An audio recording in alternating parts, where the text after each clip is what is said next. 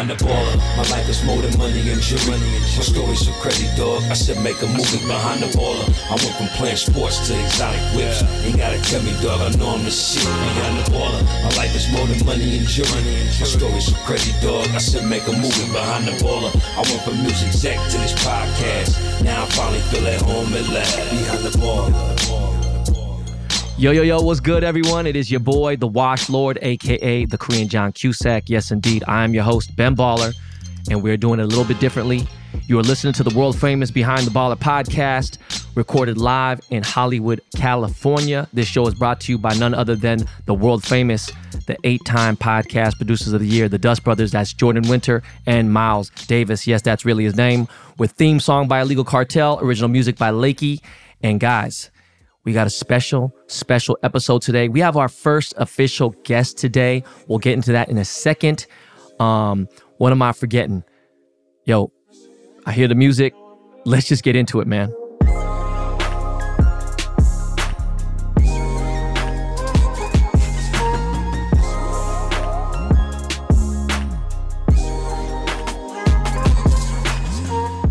So, when I said that is our first official guest of the year, Jimmy Boy has been on the show, a few times, and he is a guest, technically, of course.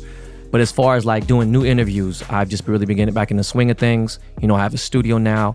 We're starting to build it out. We're going to be progressing, every couple weeks probably. Got soundproofing coming in, got cameras. We're getting ready for video, getting ready for the rebrand, getting ready for the launch and all that good stuff. But we got my man, Evan Lovett from LA in a minute, and he is really a remarkable person, especially if you were born and raised in LA, if you're a transplant, whatever, in anything regards to Los Angeles, my city. He is insane. He's coming on very shortly. This is going to be probably the shortest intro that I've ever done, but it's an amazing interview, and I can't wait for you guys. He's going to come on at least a few more times because the show was amazing. If you did not know, my Twitter subscriptions, or X, I refuse to call it X, but my Twitter subscriptions are kind of messed up right now. And thank God to my boy, thank God. Shout out to my boy Rishi at X. He's at Twitter. He's always taking care of me. He's fixing my subscriptions for Twitter. And speaking of subscriptions, my subscriptions are open on Instagram. We're going to start doing some really cool shit. We did our first movie meetup, and we went to Universal City Walk. We went to go see The Equalizer 3. Guys, you know how I feel about the Equalizer series, okay? You know how I feel about Robert McCall. 2 C's, 2 L's. That shit was everything I wanted it to be. I invited 10 subscribers. It was lit. Obviously, I paid for the tickets and all that stuff. Got my snacks and all that. And the movie was, I give it a legit 90, 91 out of 100. It was everything I needed to be. The subs were cool as hell. We chilled. Next thing I want to do is do a Dodger game. And that garage sale is coming up. I just don't know exactly when. And by the way, guys, I want to talk about this real quick. I have a luxury item celebrity closet sale called Priceless on the network app. That's this Friday. Guys, don't miss out. There's stuff that's going to go for $1, $2. Louis Vuitton, Gucci, Balenciaga, Jordans, Montclair, all brand name, high-end shit that I'm getting rid of. Make sure you tune in. I think it's 1 or 2 o'clock, maybe 2 p.m. this Friday. Okay, only on the network app, Priceless. All right, so do not forget. But subscribers, a couple things, first of all. If you're not subscribing to this show and you're listening right now, just hit subscribe. It helps a lot. When we rebrand the show, we're still going to keep the subscriptions and all that stuff, but just hit the subscription button. Now, as far as Instagram subscriptions, there's going to be a lot more access. I will start following back people. I'll start doing all these things. There's a lot going on, you know what I mean? And you guys know obviously why. But that movie was lit. All the Dave & Buster's, meetups were lit. So, that's what it is. And real quick, summer is officially over, obviously. Fall is here. I'm ready for some golf. I'm ready to finally get my new life started. And I've actually, not on the other side yet, but I'm starting to finally move that way. And it feels great, like real talk. So anyways, guys, I just wanted to get this. You know what I want to talk about too, since we're speaking of movies? You know how I talked about that Emeryville situation and the fights and all that stuff? I didn't realize all these fights that were going all over the country was because it was $4 movie ticket day. And why am I bringing it up? I don't even know. it was just absolutely a shit show everywhere. So it's just crazy. I don't know, man. It's just nuts. But anyways, yeah, we got my man. Actually, you know what? Hold on. Wait a second. I got a little guest here making her actual debut on Behind the Baller is my 6-year-old daughter, Kaya Yang. Hi, Kaya. Hi. How are you? Good. Are you tired? No. Kaya, what grade are you in? First grade? First grade, yeah. Are you having fun in school? Yes. Do you have lots of friends? Yes. Yeah. Do you think are you popular in your class? Yeah? Okay, so did you have a good weekend with Daddy? Yes. Okay, what do we do? Tell the people, what do we do this weekend? We went to Hawaii. Hawaii? No, this weekend, Kaya. This weekend. What did we do in the last couple days? Where did we eat? Dave and Buster's. And then what else? Where else did we eat? Potato Corner. Yeah, and do you like potato corner? Yes. And then did you get what? You got some ice cream? Yes. What kind of ice cream did you get? Dippin' Dots. Dippin' Dot. What flavor was it? Cookies and cream. Oh, and then oh yeah, remember we went to the Grove, right? Yeah. And then you got some candy. What kind of candy did you get? Sour candy, and I got chocolate. Okay. And did you get anything else? Did Daddy get you anything else this weekend? You don't remember? No. Okay, Kai, I have a question, okay? So if you can go with Daddy anywhere in the world, where would you want to go? To Anywhere in the world. San Francisco. No, Kai, we go to San Francisco all the time. If you can Hawaii. go Hawaii?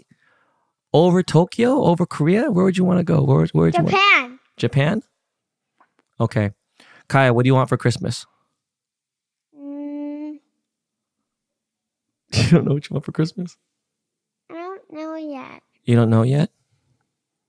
You don't know what you want for Christmas? What did Daddy get you for your birthday?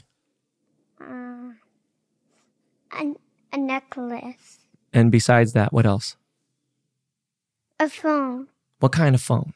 Pink. What's your favorite movie that we saw this year? Meg 2. Meg 2 is your favorite? Okay. So Kaya, is there anything else you want to say before you go? Is there anything you want to say? I love you, Dad. That's it? Okay, I love you too, Kaya, okay? Are you excited to go back to school tomorrow? Yes. Okay, good girl, good girl. Okay, we're going to get back to the show.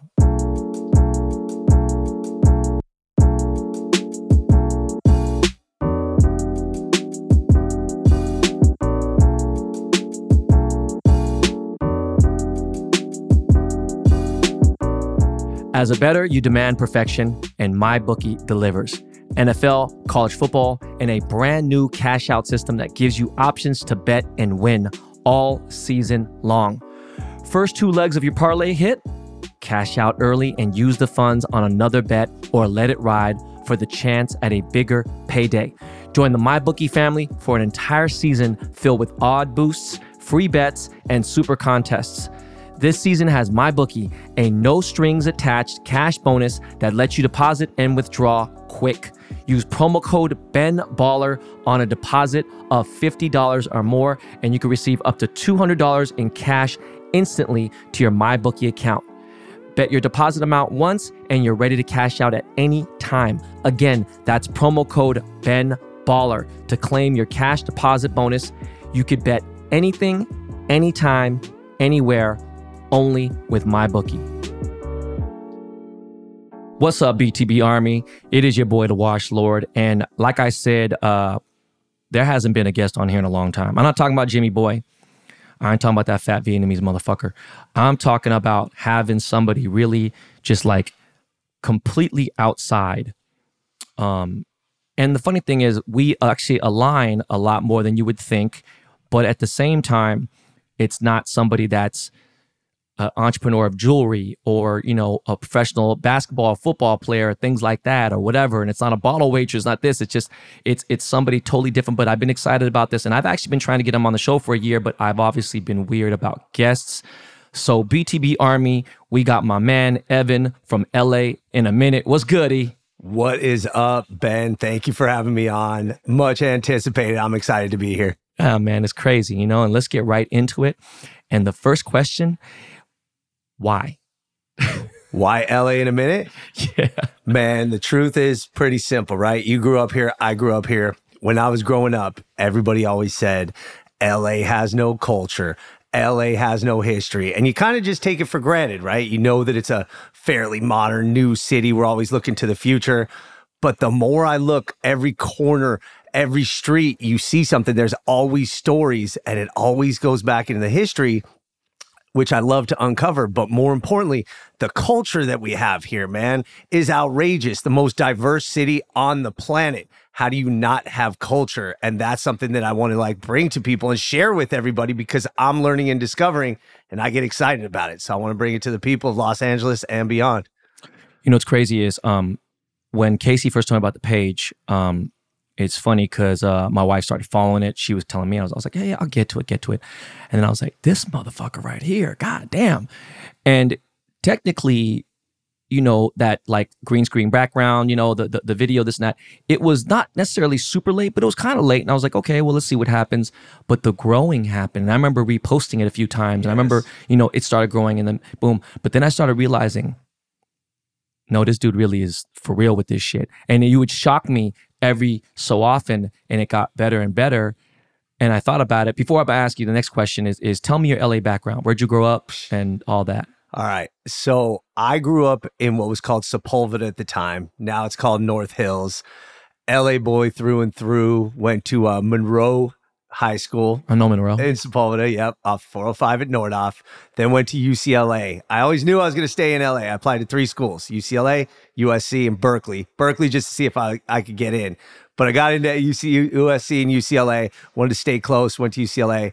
And I mean, man, I lived 1 year in Seattle, 1 year in DC, but both times I knew I was coming back. It was like an extended vacation. I'd have people out, friends, family, all that kind of stuff. But I always knew I was coming back to LA, because LA is where my heart is, truthfully. So every time I get here, when I travel, right, this is the truth, especially in Burbank, where you get off the plane on the tarmac.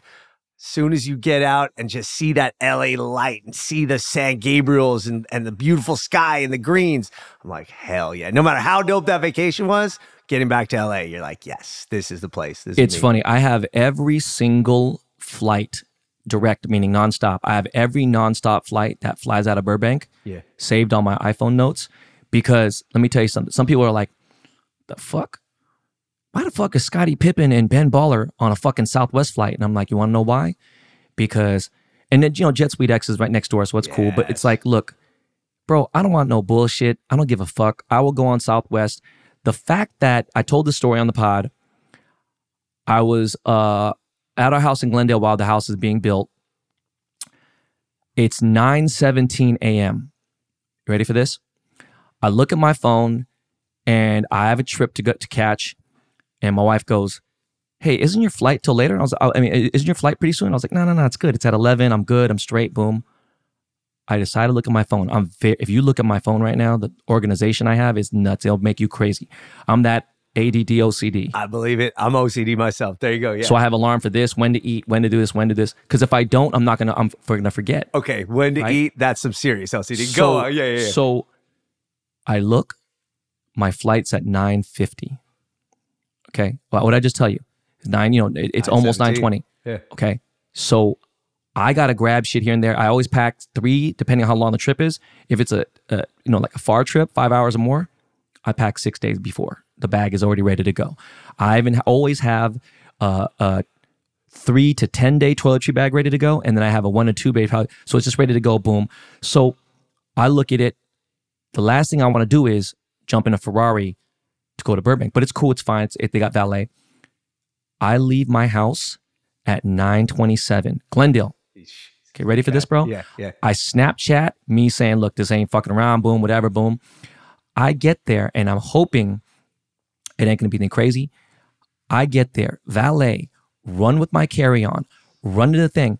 Bro, it was an empty flight. So if the flight was like, A, B, C, boom, whatever, then, I would have had a little bit of time because at 9:50, they're boarding at 9:20. Big time. Right? Bro, they're calling my name as I'm going to the TSA. Last call, blah, blah, blah. Bro, I got 9:27. Mind you, I got to Burbank, all right? Yeah. At 9:38, all right?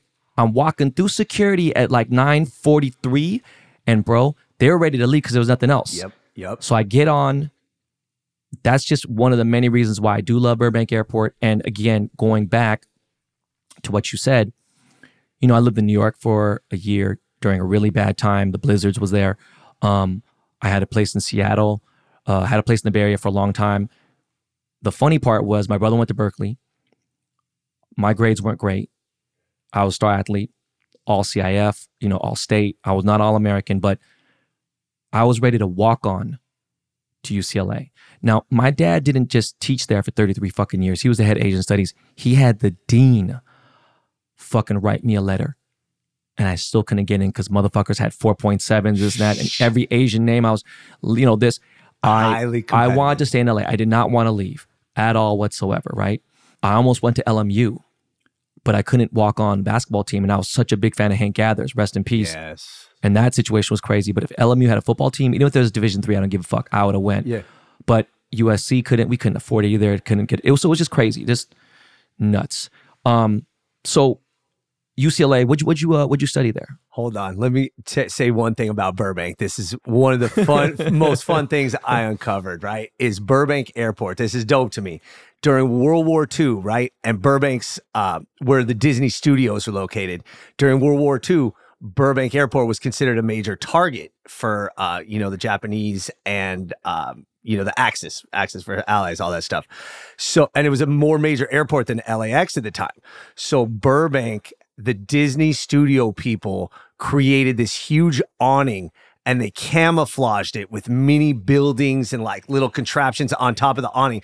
And they covered the entire airport to make it look like if spy planes or enemy planes were flying over, it was just like suburban land with houses and everything. So, and I got to show you the pictures. I mean, I did an episode on LA in a minute, but the pictures are dope because you see it and you see it from under and you're looking up and it's this like huge awning over Burbank Airport and even the airport, the tarmac and the runways and all that stuff. And then, but from over, you're like, holy shit, it just looks like the rest of the valley.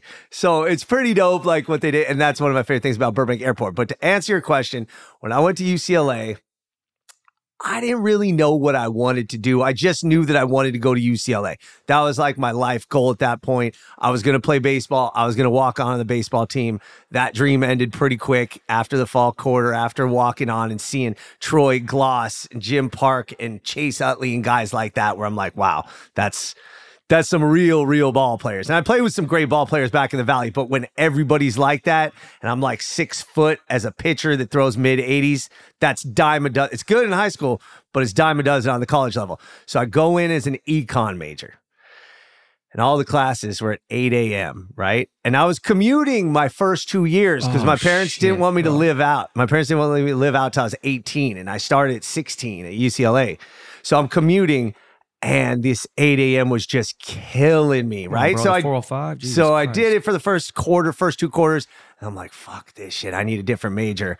So I went into sociology, which was a great choice, not scholastically or academically, but man, that changed my world as far as getting to enjoy the college life and the college experience. So I ended up majoring in sociology with a minor in business administration. So that's... I heard a rumor that you were, I don't know if it was that high up, but you were the editor of the Daily Bruin? Sports editor. Sports editor, nice. Yeah, so Nice. because I wanted to play sport. Dude, my dream since I can remember was to be a pro baseball player, make How the old are major you? leagues.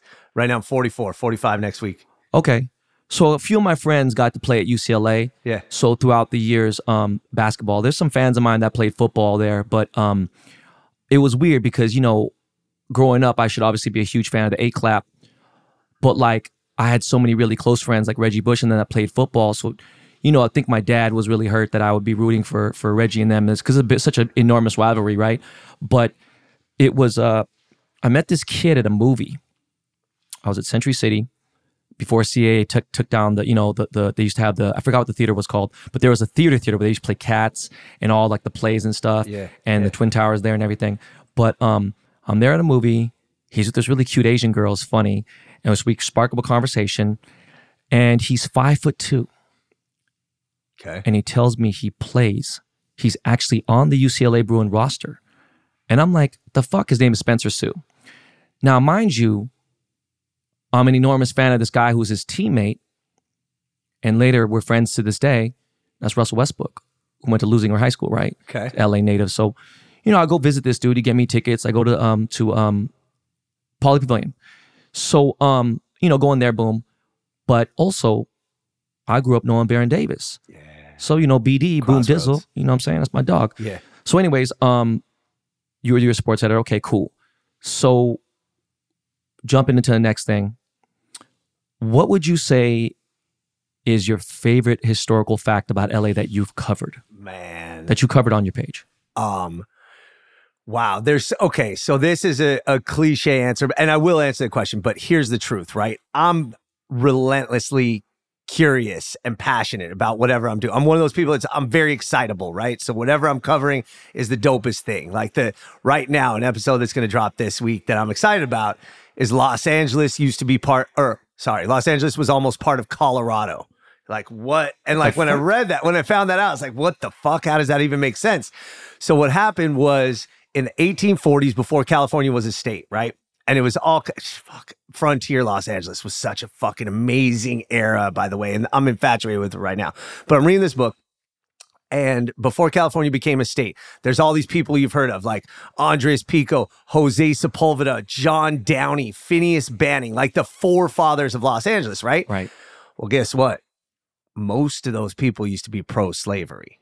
Okay, that's just how it was. That was the time. Damn, bro. So California had an influx of people coming in for the gold rush. And now you get people, you get money, resources. They're like, yo, let's make this California a state. California was admitted to the Union as a free state, right? So anti-slavery. So down in Los Angeles, which was, basically a de facto part of the Confederacy, all these people are like, yo, we got to get a different state. We got to secede, right? Turn California into two states, Northern California, Southern California. The northern part of California was going to remain California. The southern part was going to be called Colorado. Okay, so Andres Pico wrote up this legislation to secede should California become two states. The voters in LA or in Southern California passed it overwhelmingly, 75%. Gets sent to the California state legislature. They pass it. The governor signs off on it, sends it to Congress. This is 1859. Congress is like, wait, we'll deal with that, but we got this other matter to take care of real quick called the Civil War. So they just shelved it. So fucking long story short, California almost became Colorado. It didn't. Obviously, here we are in California and things changed and people's opinions changed. So then, but long story short, Southern California, LA was about to be Colorado before Colorado took that name and became Colorado. So rewind. The Pico dude, obviously Pico Boulevard, probably, right? Whatever. Yeah. Now, my question is the Banning guy. Yeah. Is that what they named the city of Banning after him? Yes, Phineas Banning. Absolutely. Okay, so ready for this? Yeah. Fun fact about Banning. Yeah. Didn't know this until about 10 years ago, yeah. So Kentucky Fried Chicken was always my favorite spot growing up as a kid and going there and whatever. In all my life, Shakey's sister, of course, come on, Shakey's Buffet. It was one of my favorite. The pizza, the Mojos, the whole nine. I never knew Kentucky Fried Chicken had a buffet. The location in Banning is one of two locations, and maybe the only standing today, if it's still around, that had a buffet. They had a KFC buffet, motherfucker. You could eat fried chicken all and crazy. Because, you're going all the way to fucking, whether you're going to fucking, what's Cabazon or going to whatever to Palm Springs and driving out there. And it's like crazy, right? And like going back, like my dad is a professor, right? He has a PhD from Harvey Mudd.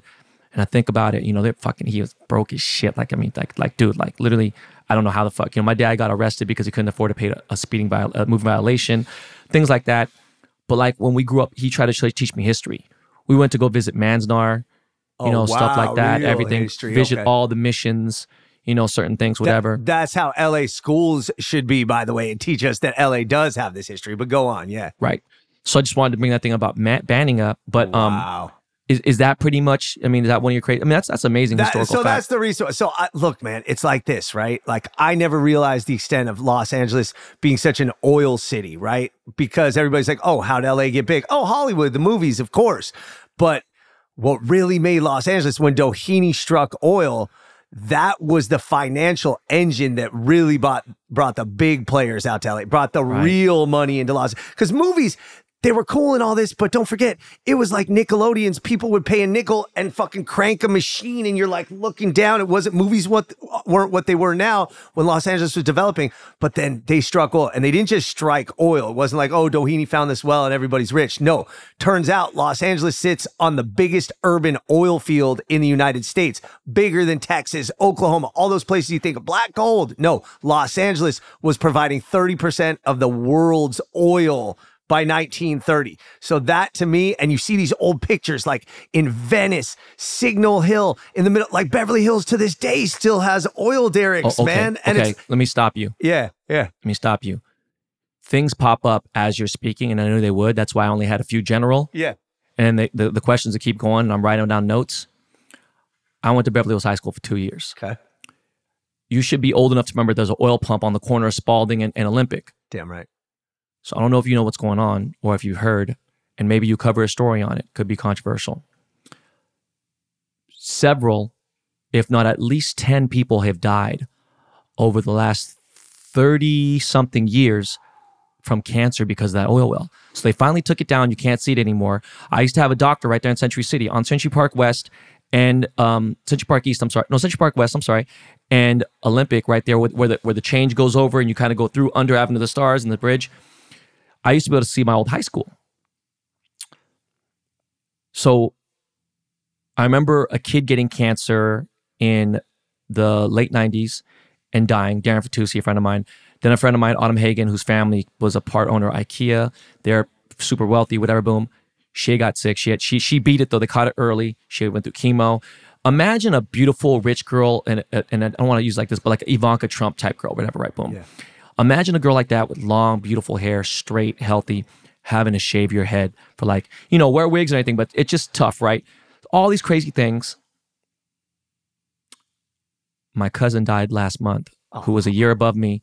She went to Beverly. She actually I lived in a tiny little apartment. she was a second cousin. They came from pretty good money, different side of the family. But Irene, man, she passed away last month, and I think it's definitely tied to that, because it's just weird. And there's been more and more, and I've heard more and more, and it's tied into it. So if you want to look into a story, look into the Beverly Hills High School oil pump that was on the side of the thing. I know about the oil pump, didn't know about those ramifications health-wise, and that kind of reminds me of the Santa Susana, like Bell Canyon, where they used to do nuclear testing, right? Which again, this is another thing about LA. They used to do nuclear testing in Los Angeles County, like bombs, all that shit. There was a radioactive meltdown in Northwest Los Angeles County. And for 50 years, they're like, oh, no building here, blah, blah, blah. But the half-life of this nuclear waste is millions of years. So right now in that area, there's all kinds of like unique cancer, like a high preponderance of all these unique kind of cancers. People have died, people are dying. So it's a big story. And there's a documentary on that, but I did not know about the oil one. So that's... Look into it, bro. It's crazy. Interesting. This is something I know firsthand. And again, these are like macabre examples. But this is kind of the thing about LA. Everywhere you look, everything has a story, because we've always been that city of the future, the city of tomorrow, which didn't really celebrate our past. So it's like, oh, it's got some history. That's cool. I'm going to knock it down. I'm going to demolish it. We're going to build something bigger and doper and better. But I always like to look at like, yo, what was before that, man? Like, what is the actual history of that? Because LA, like, yeah, when you're walking around, something's 50 years old, you're like, oh man, that's really old. But in the scale of things, it's not. So Los Angeles, I like to dig and peel off those layers and find out what's there. So as much as I feel like I know about the city that I call home and I love, and it's tattooed on my back, and it's, I'm as LA as you can get, but also I've gotten kind of fed up with a lot of things because shit's just fucked up. But have you ever watched the show Bosch? I've read the books by Michael Connelly. Okay. Never seen the show, but I'm going to tell you this real quick. I'm familiar with some of the content. Yeah. Okay, so when you write a show about LA, I watch cop shows here and there, whatever, and they cover things, and it's typical. You'll see Pinks, you'll see this, and this. there's 7 seasons, and then now there's a spinoff for the main star. He's a Hollywood detective working out of the Wilcox, the station right there. It was right across the street from my old office when I worked at Priority Records. I have watched the 7, 8 seasons of Bosch. I've seen each season probably 8 to 10 times. There are parts of LA that I never knew. There's things about LA I never knew. And they went so fucking deep. This show, you will fucking love it. I envy you turning on the first episode and watching. They go as far out to like Palm Springs on certain things. They go on certain shit. Bro, they did this thing about, the fucking, the Eagles Landing, the little cart that goes right in downtown LA. The little, like, it's like a pagoda thing, I'm talking about right there? Yes. That, or Eagles, whatever it's called. Just shit that they did in downtown. They go through the hood. Angels Flight, sorry. Yeah. They go through Chinatown. They go through Hollywood. Like you'll really see shit, but areas they never really cover in the main TV shows you see about LA. They did it so fucking good. And there's not one person. The Bosch page follows me on Instagram. That's how I'm a huge fan. Check this out though. So the author of like the Bosch, Michael Connelly, so the deal is, and I do not read fiction, okay? Like I don't have that imagination. I'm not a big movie guy, a big show guy. I'm just like an information whore, right? I want to learn stuff. I want information. So when I read, it's always like nonfiction. My buddy was like, you got to read Michael Connelly. So great, so dope. It's all about LA. And I'm like, yeah, LA. But I picked up the first one. And again, there's like 30 novels or whatever. So I just picked up one. And to your point, it's like, it's not just the cliche, it's by the Hollywood sign. Like, he goes deep into Van Nuys, San Fernando, like down San Pedro, like these obscure, not obscure like neighborhoods, but the places within those neighborhoods. That aren't focused. You know what I'm saying? So, and this is the thing, the author, Michael Connelly, used to be a crime writer for the LA Times. So he knows what's up. So that's the deal where he's on all the police scanners and all that shit. So, ready for this? Yeah. I'm playing golf one day at Weddington, and a North Hollywood police officer who was on the force for 10 years there, he transferred to Hollywood division, main Hollywood, where Bosch is filmed. Yeah. They were coming there to, shoot and everything, right? Remember, they rebuild these offices. I actually thought they were using the Hollywood station, right? He said they asked him to come to the studio where they film the station. It was so on point that they went to the lieutenant's office. They even had the picture frames on the wall to match the actual picture frames in the lieutenant's office, the books, everything. That's how on point. Just bro, watch the show. Yeah, no, now I have to. Now watch absolutely, that's dope. That's great to hear. So your posts are under a minute usually. You rarely go over a minute. I know you're doing short content, right? But then when Casey, by the way, shout out to Casey, when Casey had told me the effort, and I knew it had to be, how long does it take to make one post?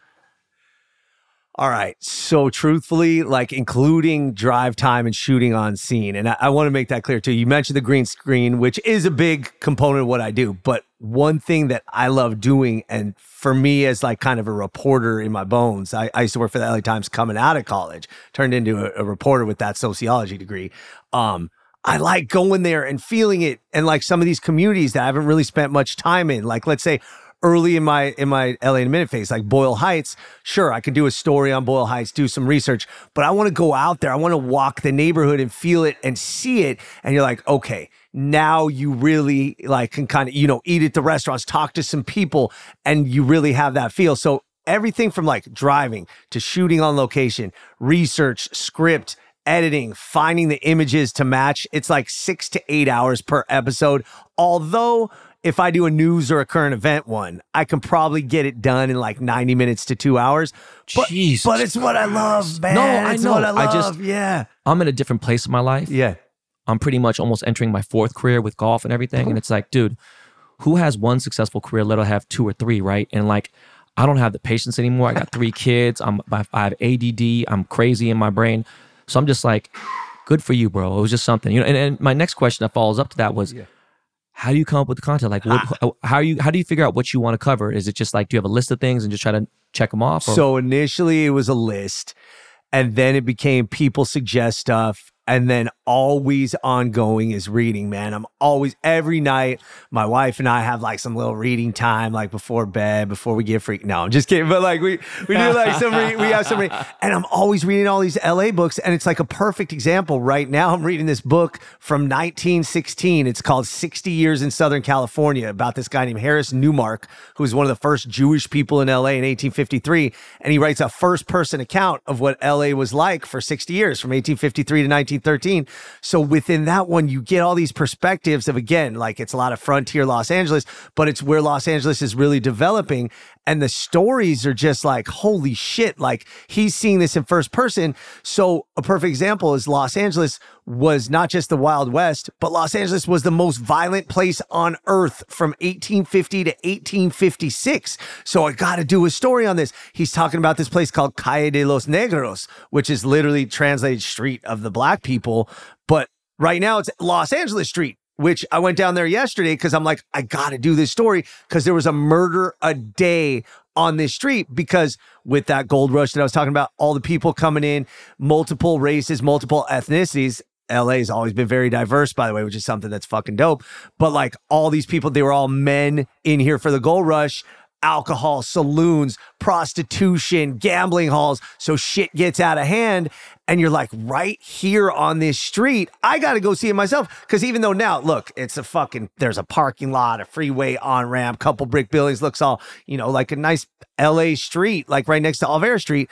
But you go back in time and you're like, holy shit, bro, this was the most violent place on earth. So it just excites me and makes me want to do a story. So like I'm reading something, or a lot of people suggest stuff, or there's even stuff from my early list that I just haven't got to, because LA, there's so much to cover.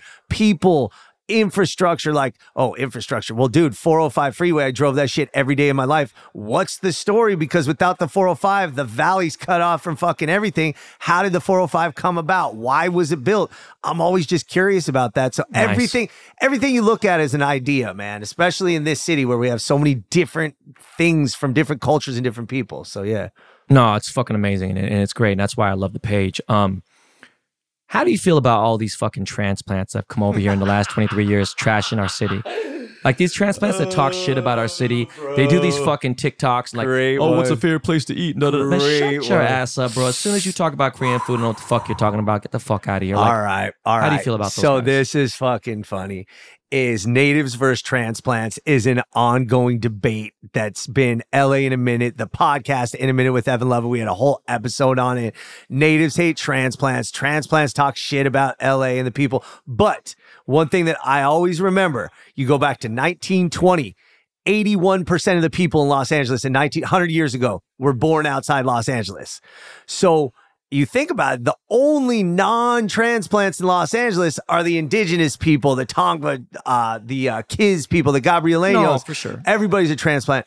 But man, I got to tell you, just between me and you and the B2B audience is fucking, it really bothers me when somebody just new to LA is like, oh, what's up with the people here? Like, oh, like just some dumb bullshit where you're kind of like, all right, man, like you think you know LA, but you don't, like my day in LA, like you said, I see these TikToks like my day in Los Angeles, and you're like seeing this dumb shit, and it's kind of like shit talking, right? Where Yeah. they're almost like saying this, I like LA, but it's like this look, this face, the undertone. I don't hate transplants. I realize at some point everybody or their family was a transplant, but yo, if you're gonna come to LA, remember this. It's not a city that you necessarily fall in love with on day one or week one or sometimes even year one. But once you realize it, once you find your people, like LA is fucking dope and it's for everybody. So, I mean, transplants, just bide your time before you're talking shit. Figure it out because there is a lot to figure out here. No, for sure. It's like we see a girl, she's like, I hate that dude. It's fuck LA people. Yes. First of all, that motherfucker moved here 5 years, tried to become an actor. Now the motherfucker's here, boom. Yep. The other people that hate, it's like I grew up with kids that were like, you know, yeah, man, Philly, dog. Philly, like, motherfucker, you've been here since you were 11, dog. You're fucking 44 now, bro. Why are you talking, bro? Like, I get it, but it's just like, dog, homie, you grew up here in the culture where you're old enough to where you're playing baseball. Like, dog, it's the Dodgers, motherfucker. Yeah. Stop it. Now, football is weird. I could never be, I was never a Rams fan. Yeah, The same. Rams were never an LA team. Same. It was a weird thing. Was never kept Chargers, bro. Like, I always have an argument like, bro, they should have just left them there because it's such a San Diego staple. It's sad, right? Perfect. So My like, you San know, Diego people were the only LA brokenhearted. team I ever really considered, even though from Oakland, was really the Raiders. Yes. But you know, going on, you know, that's what bothers me about that as far as those people. But like, there's so many different parts of it. When you go all the way to Malibu, when you go to Venice, there's so many parts of Manhattan Beach that I fall in love with because it's like, wow, there's such a great little area, like a little escape. And you're running out of places to escape, right? But like, even like, you know, well, I was going to mention his name. I'm going to say why, but you know, our boy's wife, you know, she grew up, you know what I'm saying, and like, you know, in that area, right? Yeah. And if you look at how much gentrification, like you would never think to go to Frogtown. You would never think to go out the little area, right? Like, wait a second, what? Downey. It's near South Pasadena. It's near this. It's this. And it's just like, you know, when you go to Highland Park, you go to these places, you're like, damn, York Boulevard's different now, bro. It's like, you see beautiful Great cafes. point on Highland Park. Gorgeous, man. right? And you see like even Atwater's such a dope spot and all these places. So it's like, there's so much that people don't understand, Yeah. right? And people are like, what the fuck's Glassell Park? What's even, just the other day you covered Elysian Park. And it's just like, if you motherfuckers knew the history and why, when I'll go down there with Mr. Cartoon because the lowrider shows and all that stuff and everything. Yes. It's just like, you know, people don't know how big, even when, you know, Koreatown. Yeah. Bro, Okay. imagine, one of the sickest times I've ever been in my life. I'd say like, there's 4 times I can remember being sick. COVID being one of them. Can you imagine when CNN covered Koreatown with fucking Anthony Bourdain and I was going to be a part of it and I had like 103-degree fever. I was sick as fuck. My boy David Cho, my boy Roy Choi. Oh, bro. They went to my like a family close restaurant of ours. I'm so sad that it's gone. It was to this day the greatest Korean restaurant, Korean barbecue, Korean food in LA history, Dongiljeong. It's closed right on 8th and Harvard. Anthony Bourdain sat there, ate. This is amazing. This, that. I used to idolize that dude. Like I look up to the legend. Man. Hell And so yeah. it's just sad, you know. But anyways, my next question is, who are some of the famous celebrities that follow the LA in a Minute page? That's a funny question. Ryan Seacrest, Mario Lopez, Reggie Bush. Okay. So one thing you got to understand too is apologies to celebrities. One of the things about LA in a Minute, I try not to cover or get caught up in that culture, right? Because LA, people think it's Beverly Hills, Hollywood, Santa Monica. But LA, going back to your point with the neighborhoods, is Montebello, is historic South Central, is Sylmar. And like, these are the things I try to focus on. But a lot of people appreciate that. And yes, I get followers and DMs from people like, perfect example is Gary Safety, the guy who's trying to develop the Bulgaria Hotel in Beverly Hills, sent me a DM and he's like, let's talk. I got a story to tell you about this like ongoing battle. And it's cool and it's flattering. And like my wife will take some screenshots. Cascade is a big supporter. Nice. Shout out Cascade. He always, you know, comments on posts, stuff like this. But I think anybody who's kind of touched LA, like sort of the way it was brought up to me is we were talking to a prospective like talent agent. And one of the things he says to me is he's like, LA in a Minute is good in every hood, meaning black, white, Asian, Latino, Jewish, gay, straight, trans, like whatever it is.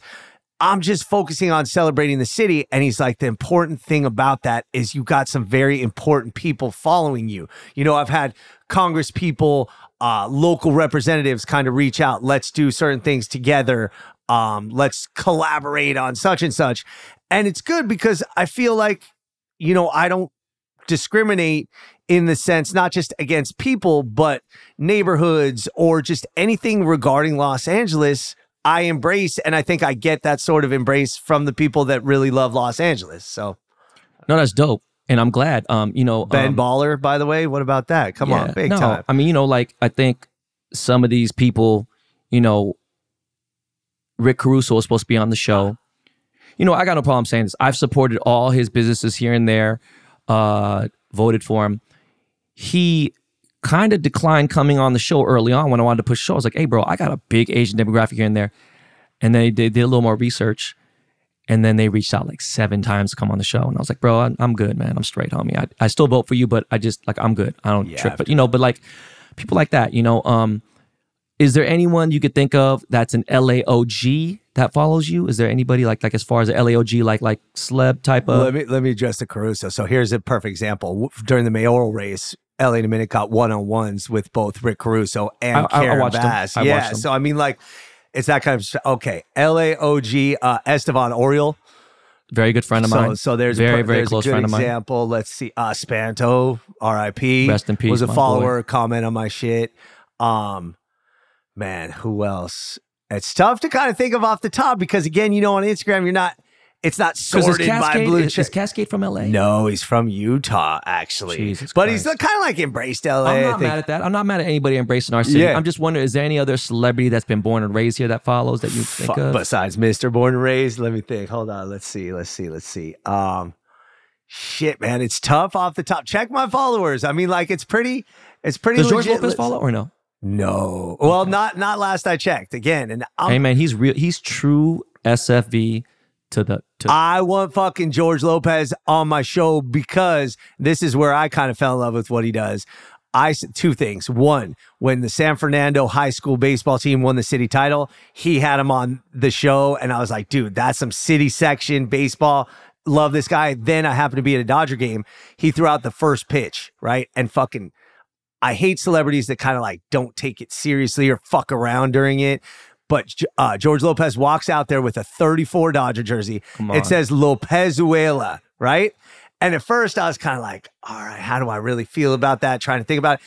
And they give you the first pitch like in front of the mound and you're supposed to lob it. He's like, no. He backs up to the top of the rubber, like 60 feet, 6 inches away.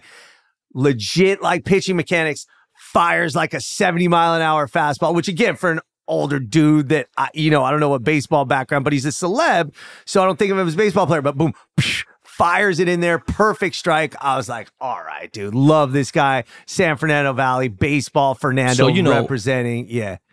So I idolized Fernando Valenzuela. Yeah. When I did my Tops 1 dedication, it was him. Yeah. So in 2017 and 18, I went to every World Series game with George. Wow. The way they treated us, bro, listen, I've been with big celebs to a lot of games, from Bieber to whatever. I'm talking, we're walking in the offices. We're going here, there, boom. We're sitting anywhere the fuck we want to. He brings me into the dugout during the fucking national anthem. Who the fuck are we standing next to? Yeah. El Toro. He introduces me to Fernando. Yeah. And then I get back and I'm like, oh, I'm sorry. I bumped into motherfucking Tommy Lasorda. Oh, dude. So like, George, hold on. I threw out the first pitch 14 years ago, whatever. And then I was going to do it again for this one Korean Heritage Night, whatever. And they chose this fucking K-pop dude that's not even from here. I kind of pissed me off. But I was like, cool. I already did that experience. But G is a good friend of mine. Funny thing. Yeah. In 3 hours, I'm playing golf with him. Oh, hell yeah. That's my boy. I brought him out at the Greek Theater 2 nights ago. That's my dog. Yes. I can get George on the show for sure. That's fucking dope. And by the way, shout out Roy Choi. Roy Choi also follows and comments too. That's good friend of mine from my hood, man. That's my dog. That was touching me because that dude had a book, and obviously the whole Roy Choi fucking literally changed cuisine with the food trucks and all this kind of stuff. But he had a book called LA Son that came out right before my son, my only child, was born. And honestly, just it wasn't just, oh, LA Son, and that's my LA Son. This is way before LA in a Minute. But reading his story, because I was really into food for a while and I cook and all that kind of shit. But it was a true LA story. It wasn't just, here's some fucking recipes. Oh, by the way, here's my background. No, this guy gets into like the real LA shit. And it kind of feels like a parallel a little bit with your background somewhat. Yeah, very similar. Yeah. So I'm like, dude, like I didn't realize, I knew he was from LA and all that, but I didn't realize like, okay, this dude's from LA and of LA. So the thing that depressed me was he broke down Koreatown better than I could, he was able to articulate it a little better than me. Not on the street level, but like just like the business and certain things. And he just was able to explain it better. But the funny thing is, he's opening his Vegas restaurant at the I think it was called the MGM something. I forgot Best what. Friend. Yeah. He's opening Best Friend. Park MGM or something Park like MGM, There you go. Yeah. So on the opening night of the restaurant, funny story going back to Burbank. Yeah. Me, him, and my wife are sitting the 3-seat row in Southwest going to Vegas. He's telling my wife, he's like, hey, man, please, let me feed you. Just come in. I was like, no, dog, I'm good. I'm straight. But how funny is that, right? That's my dog, and that's my boy. And that night, it was, remember going back to the thing. It's crazy because by organic, just looking at my notes. Yeah. Now we're gonna just get into food as we're 40 minutes into this, right? Shit. What is your favorite burger spot in LA? Okay, man. These questions, the favorite burger, favorite taco, favorite pizza, are always so difficult. And I'll tell you, I don't want to know pizza because I don't give a fuck about LA because it's just LA pizza. I have big thoughts on that because it's shitty. Yeah, that's gonna take forever. But okay. your favorite All right, burger. to answer your question, I'll give you 3. I'm gonna tell you this, man. Like, look, In-N-Out's cliche. It's obvious, and it is fucking legit. I love it. I'm a big fan of Fat Burger, but here's a problem. You got to go to the real Fat Burgers. And since they got corporatized, they rebranded them all. I don't know if the food changed or if it's just like my feel when I'm inside a Fat Burger. But it's not as good. But the OG Fat Burgers are fucking dope. Apple Pan is good. Oh my God, Apple has always been my top 3 forever. Smash burgers these days are like all the rage in LA. They're good, but it's hold on. kind of like a cheat code. Let me give a shout out to Nuge. Burger She Wrote on Beverly, right by the Grove, is just fucking phenomenal. But you know, Apple Pie will always be up there. Yeah. Golden State will always be up there. I'm an enormous OG Fat Burger fan. The OG one on Western, that, you know, whatever, boom. The original Murder Fat Burger on the corner of La Cienega and San Vicente, where everyone used to get killed. It was fucking crazy. Cross street from the Hotel Nico, which turned into 15 other hotels, and now it's the SLS. That was one of the most legendary Fat Burgers in history. You would see celebs there, everything. The one in Westwood, that was right there. We used to go to that one all the time. The OG chili fries there and everything. But listen, number 1 favorite burger, truthfully, if you're like putting me on the spot, Tommy's double chili cheeseburger. Come on, man. Rampart and bro, fucking Tommy's. I thought about it the other day. Yeah. I was thinking about it, and I was like, you know, my mom used to live down the street, right, from Belmont.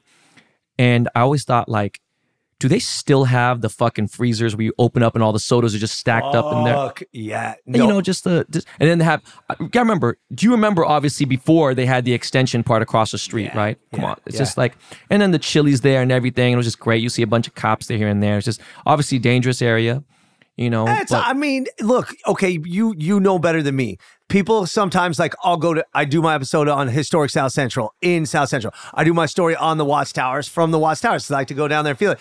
And I get these comments like, oh shit, white boy, be careful down there. And I'm like, no, man, you could, like, if you mind your business. I feel like it's same shit. If you carry yourself normally, like, you're gonna be fine. And I feel like in Los Angeles, and now look, it's a different story. Am I going down there at 1 a.m.? No, I'm not. No. But I'm like, dude, I feel like Los Angeles is such that kind of city. Yes, there's some shit. Yes, there's some danger, but you can go where you want to go. Dog, it's you not can. like that's what I'm saying. Dangerous area. Just don't do stupid shit. And like, look, you could get fucking shot in Studio City, for Christ's sake. You know what I mean? Beverly Hills. So it's like dangerous area. Anything could be dangerous. Just be a smart person, be aware, but enjoy that shit. Represent. But Tommy's, I love the fucking story. 1946, $800 was just a stand with fucking 8 stools, and then it turned into fucking Tommy's the legend. LA. I love it. Yeah. So I love it. This one's a tough one. Yeah. Because I can't even say I really have, like, I don't know, but just give me a spot that you love in LA for a burrito. Oh, I don't want to do tacos. I don't want to do pizza. Burrito. That's a curveball right there. Okay, where do I go? All right, this is kind of fucking crazy. Listen, I want to say first, this ain't my favorite burrito, but this is interesting. I got to note it because another LA place. Sharky's, by the way, has this crazy weird, it's called a salmon light burrito. I know, it's fucking weird. Has seaweed in it, has salmon in it. It's so fucking different. Might not even qualify as like a true burrito, but it's dope. So make sure you check that shit out. I fucking love it. I'm gonna smack you right now, bro. I'm just saying because I know, it's I'm just healthy, joking. No, it is. Right. We ate a lot of Sharky's. Favorite fucking burrito, dude. I got to give a shout out first to my wife's family's restaurant. It's called Tio's. They're mostly in the IE, but they fucking pack in the carne asada. Check out Tio's Mexican if you're ever out there. Rancho Cucamonga, East Vale, Riverside. They got 6 of them. Fucking dope. Okay. Favorite burrito right here, man. You know, I'm going to go with Cactus Taqueria. There's 4 of them. The California burrito. Which one? The one on Vine? I go to this one. No, I'll go to this one right here on, what is it? Woodman and Moore Park. Park. Yeah. And again, that's just convenience, but there's 4 cactus. But the thing is, man, you could get half carnitas, half carne asada with the fries inside. I didn't know you can mix carnitas and carne asada there. Yeah, it's fucking So funny thing is Bosch dope. covers the Hollywood one when I'm buying in Santa Monica. Yeah. They have cactus in the episode. Yeah. You know, and cactus has been around forever. It's legit. And let me say something. Again, these questions are tough because there are 1,000. No, there's a million. And here's the thing, especially in LA, and I always love this. There's this online publication. It's kind of like street journal. It is street journalism. LA Taco.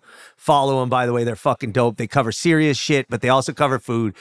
And they have this thing called Taco Madness every year where it's an NCAA tournament type, 64 tacos going head to head, single elimination, people vote on them.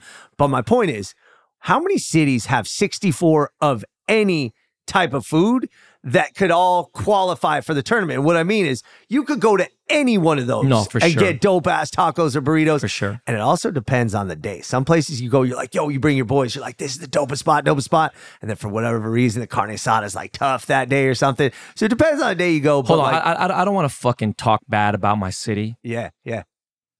But anyone that says that Tito's Tacos is the best, I just disregard everything they say. I just disregard everything. Can I pile on that? Number one, Please. not just disregard, but this is a fucking place.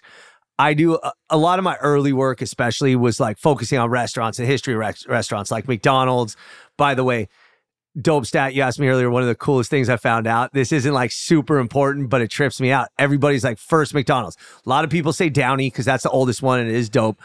But most people are like, oh, San Bernardino, fucking start. I've seen the movie, like the founder, blah, blah, blah, Route 66. No, first McDonald's was at the Monrovia Airport. It was an octagonal building called the Airdrome that used to sell orange juice. And oh yeah, they also have burgers and fries. The dad owned it. The sons moved that building to San Bernardino, same fucking building, opened up McDonald's Barbecue, which 8 years later, they finally realized barbecue was too expensive, labor intensive, cut it out, focused on burgers and fries. That became McDonald's. But the with the McDonald's and the food. So I used to do all these food stories and getting deep on the history. And so a lot of restaurants would reach out to me, can you do our story, blah, blah, blah. But some of them just like, it's an LA institution. I got to do it. I'm going to reach out because I got to make sure I get my facts right. Accuracy is everything. I want to know any insight that I can't find online. Tito's Tacos, I did a story on. And these motherfuckers were rude, not helpful, and you know my shit. It's I watched always, it, but I saw the episode. I celebrate everything. Yeah, if I'm doing an episode, and I'm like, really? You don't want a couple 100,000 views of like the history of Tito's Tacos and how you became this institution with your shitty ass fucking crunchy shell tacos? Like, really? Like, what the fuck? So overrated. Yeah, bro. that kind of fucking pissed me off. So to end it, and I want to go any further. Yeah. There was a spot that my childhood, because my auntie lived in Monterey Park.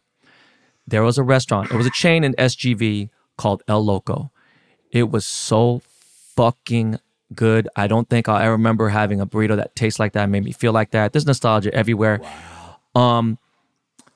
Do you have any hopes to collab with like a big LA staple like Lakers, fucking In-N-Out, Dodgers? Listen, like, do you have anything that you my fucking short-term dream is to throw out the first pitch at Dodger Stadium. Like that would be something that would be a huge, not just bucket list, but like life goal. I got to help you make that happen then. My dad almost got to throw out the first pitch one time and he didn't. Rest in peace, Pops died in 2017.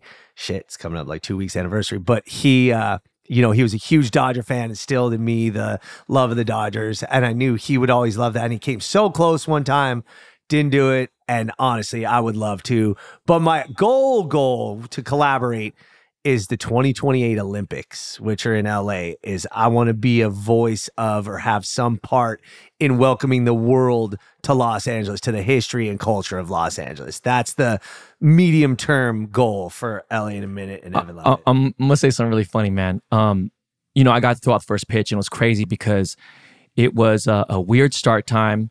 It was like 6:30. You got to get there at 5. Yeah, twilight. And the fucked up part was, even up till the first inning, I would say 65, 70% of the stands were empty. It ended up being a sold out game, but the problem was when I threw out the pitch, I heard about 9 claps, right? Like it was like, if I threw out the pitch today, it'd have been like different story, right? But like, it's crazy because my agent represents, Jesus Christ, why am I drawing a blank right now? My agent, well, Tiger Woods was my agency. fucking, oh my God, Peyton Manning, Jeter, all these huge people, right? But why the fuck am I drawing a fucking blank? Oh, Walker Bueller represents fucking Jock Peterson, boom. So the crazy part is when I lived, well, people can figure it out now when they want to Google it, but Kershaw was my neighbor, right? Yeah. And we have a daughter, similar age, what, boom. And then Justin Turner was on the block over. And then on the other block was Jock. Me and Jock became very close friends. He's been on the show. We kick it, talk shit, everything. I'm not going to get into some of the things that happened. I feel bad because, Dodgers, I felt doing weird. But when he was selling his house, I didn't know he was in Arizona at the time. And he told me to pick up something from the crib. I have fucking all-star jerseys signed, everything. And Cody was looking for a house because he was living in whatever. He bought a crib out here now, but he was staying and renting the house from Jock. Huh. So I go and push the Ring doorbell. And I'm like, yo, open up. Like, who's this? And I was like, what the fuck is this? And he goes, Jock, stop fucking around. Open the door. But it didn't sound like him. And he goes, no, we're good. We don't need anything. And I was like, no, bro. Open the fucking door. So finally I get buzzed in. I open it. I get there. Belly fucking opens the door. I'm like, why are you fucking around, bro? He goes, I had to fuck with you. You just seem like a serious guy, man. You need to chill. He's a young dude, I was like, fuck you. But it's funny because Cody Bellinger follows me and everything. And then when he got traded, I was so fucking heartbroken. That's the thing that sucks. Love you know what I mean? Cody, bro. I'm glad to see his fucking resurgence. Wish he was here, but love that dude. So what is your end game for LA in a minute? Honestly, man, the truth is, I don't know what you know about Huell Hauser.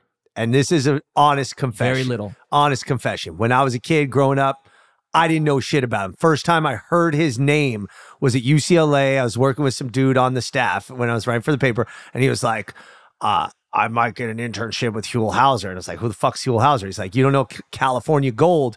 And I was like, nah, bro, it's on public access, like KCET, PBS, shit like this. But dude had a show. Dude had like 14 different shows. Some were about California, some were about Los Angeles, Palm Springs, California. But all he did was him and one camera guy would go and do, not to put myself in that category, but basically LA in a minute, but like for 30 minutes on whatever it is, palm trees, the LA River, in and out. And now in retrospect, he gets so much love from Los Angeles and California because he was doing what I did way before I did. And he was all earnest and clumsy, but like kind of charming. And look, if you watch now, some of them are a little boring. You know what I mean? Like it's 30 minutes and a lot of interviews, but it was so authentic and so legit. And there is kind of a kindred connection because you could just tell that genuine curiosity and passion. And honestly, the end game for me is to have a show where I'm going around doing LA and bringing to a bigger audience. Now, hopefully it's bigger than public access, although dude made some good money, ended up dying with like 4 or 5 houses. So he did all right for himself. But I'd love to have, whether it's a streaming show, network show, whatever, where I'm going around doing what LA in a minute is, but on a larger scale to a bigger audience on TV. It's fucking awesome. I think you should.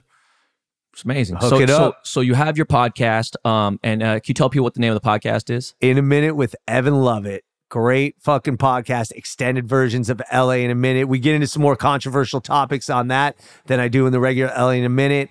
But yeah, also always has one thing to do this week in LA, but we get into some more serious issues and larger depth of what we do on LA in a Minute. Anywhere you listen to podcasts, you could find it, right? Everywhere, yes. Odyssey right now does the distribution. Odyssey, by the way, owns K-Earth, KNX, K-Rock, so thank you, Odyssey, for doing the distribution, all of that. No, you can find it definitely on every platform. Odyssey even does fucking Stephen A. Smith show. It's amazing. There you go. So where can they find all your socials? Is it LA in a Minute, right? At LA in a Minute. Instagram, TikTok, YouTube, even go to Facebook, Twitter, Threads, LA in a Minute. I'm there. You'll find me. Okay, bro. So when are you going to have the Wash Lord on your podcast, man? Fuck. Let's go. Let's do. What are you doing later this week, bro? Let's go. All right, man. So guys, that's Evan Lovett from LA in a Minute. We didn't even get to cover not even 6% of the shit that I really wanted to cover, but we're going to go way too over time. There are some things that, he's going to probably be a reoccurring guest on here because it's something I really wanted to do. We didn't get to cover everything. Before we go, I do want to next time you come on and whatever happens. I want to talk about this Harvard Westlake situation at Weddington. By the way, guys, save Weddington, please. Is a whole thing. Look up that. I need you to tell me in depth about this goddamn sriracha shortage fucking scandal. And like, because Underwood Ranches. it's crazy. And that's not Monrovia. What the fuck is it again? Not Duarte. What's the city right over after where the racetrack is? Santa Anita? No, where are they based again? Oh, Irwindale. Irwindale racetrack. I wanted to get into that. And one suggestion, because whether it's gold rush, oil money, blah, blah, whatever, I was always fascinated by the old school places where the gangsters used to hang. When I say gangsters, I'm talking about like Humphrey Bogart, fucking Howard Hughes, things like that. Yeah. Have you done anything on Chasen's? No. Oh my God, bro. That's legit. I did Formosa Cafe where Chasen's, yeah. You gotta remember, this was a spot that was on Beverly and Doheny. It was legendary. Humphrey Bogart, fucking Howard Hughes, everyone from fucking, Ava to Maryland to every single person in the world. I remember when the Brown Derby still existed a little bit. Perinos, things like that. Bro, you got to jump into some of these spots, man. I'll tell you this. I'm going to Musso and Frank's for my birthday, by the way. So you could see that the Musso and Frank's episode coming up. But Chasen's legendary. So legendary. Yeah. Evan, thank you so much for coming on, man. Dude, thank you for having me, Ben. It's fucking awesome. Can't wait to be back. All right, guys. We'll be right back and pay some bills with some commercials. And I'll see you in a minute.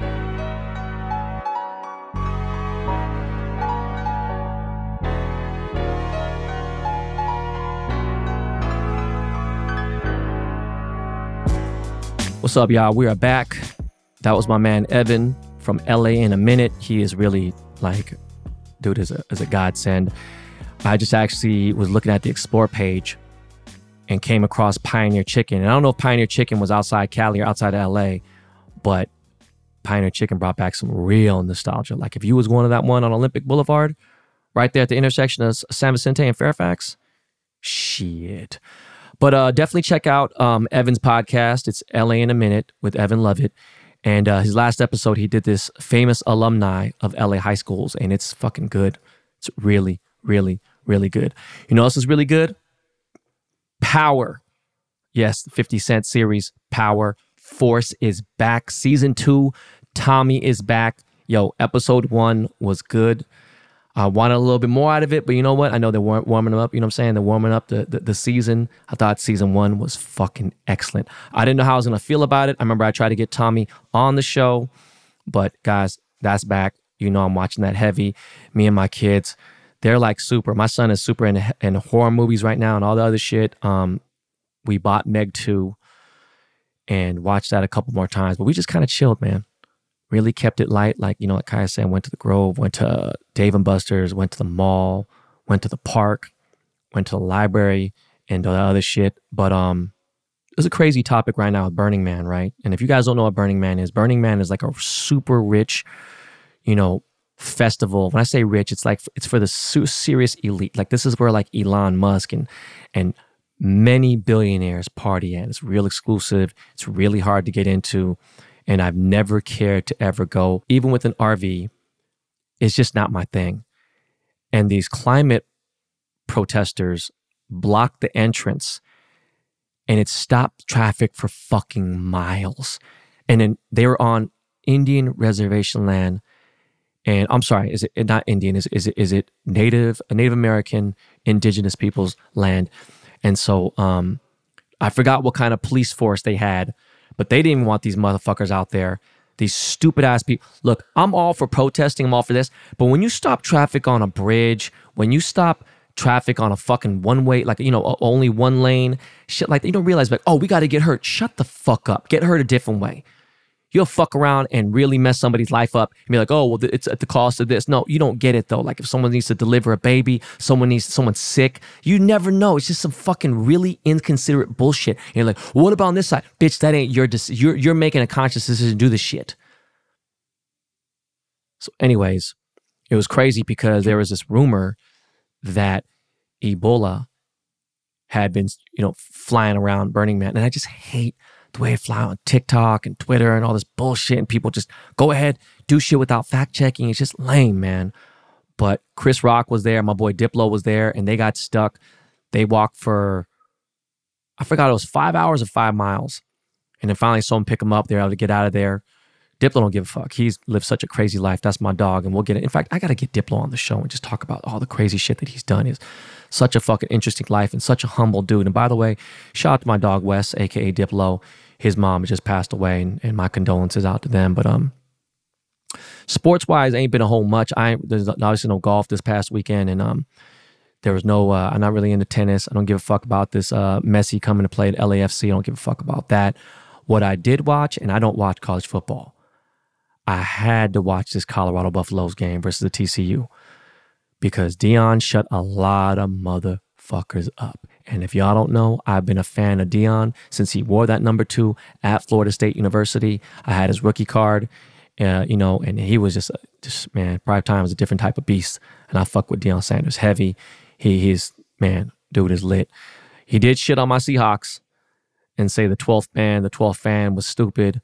So I was kind of mad about that, but it's a rival. It is what it is. But anyways, guys, short intro, short outro.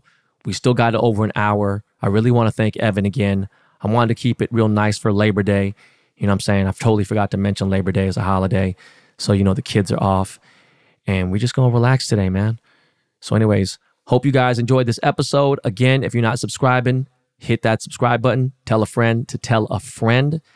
And guys, that's it. Got a guest on next week too.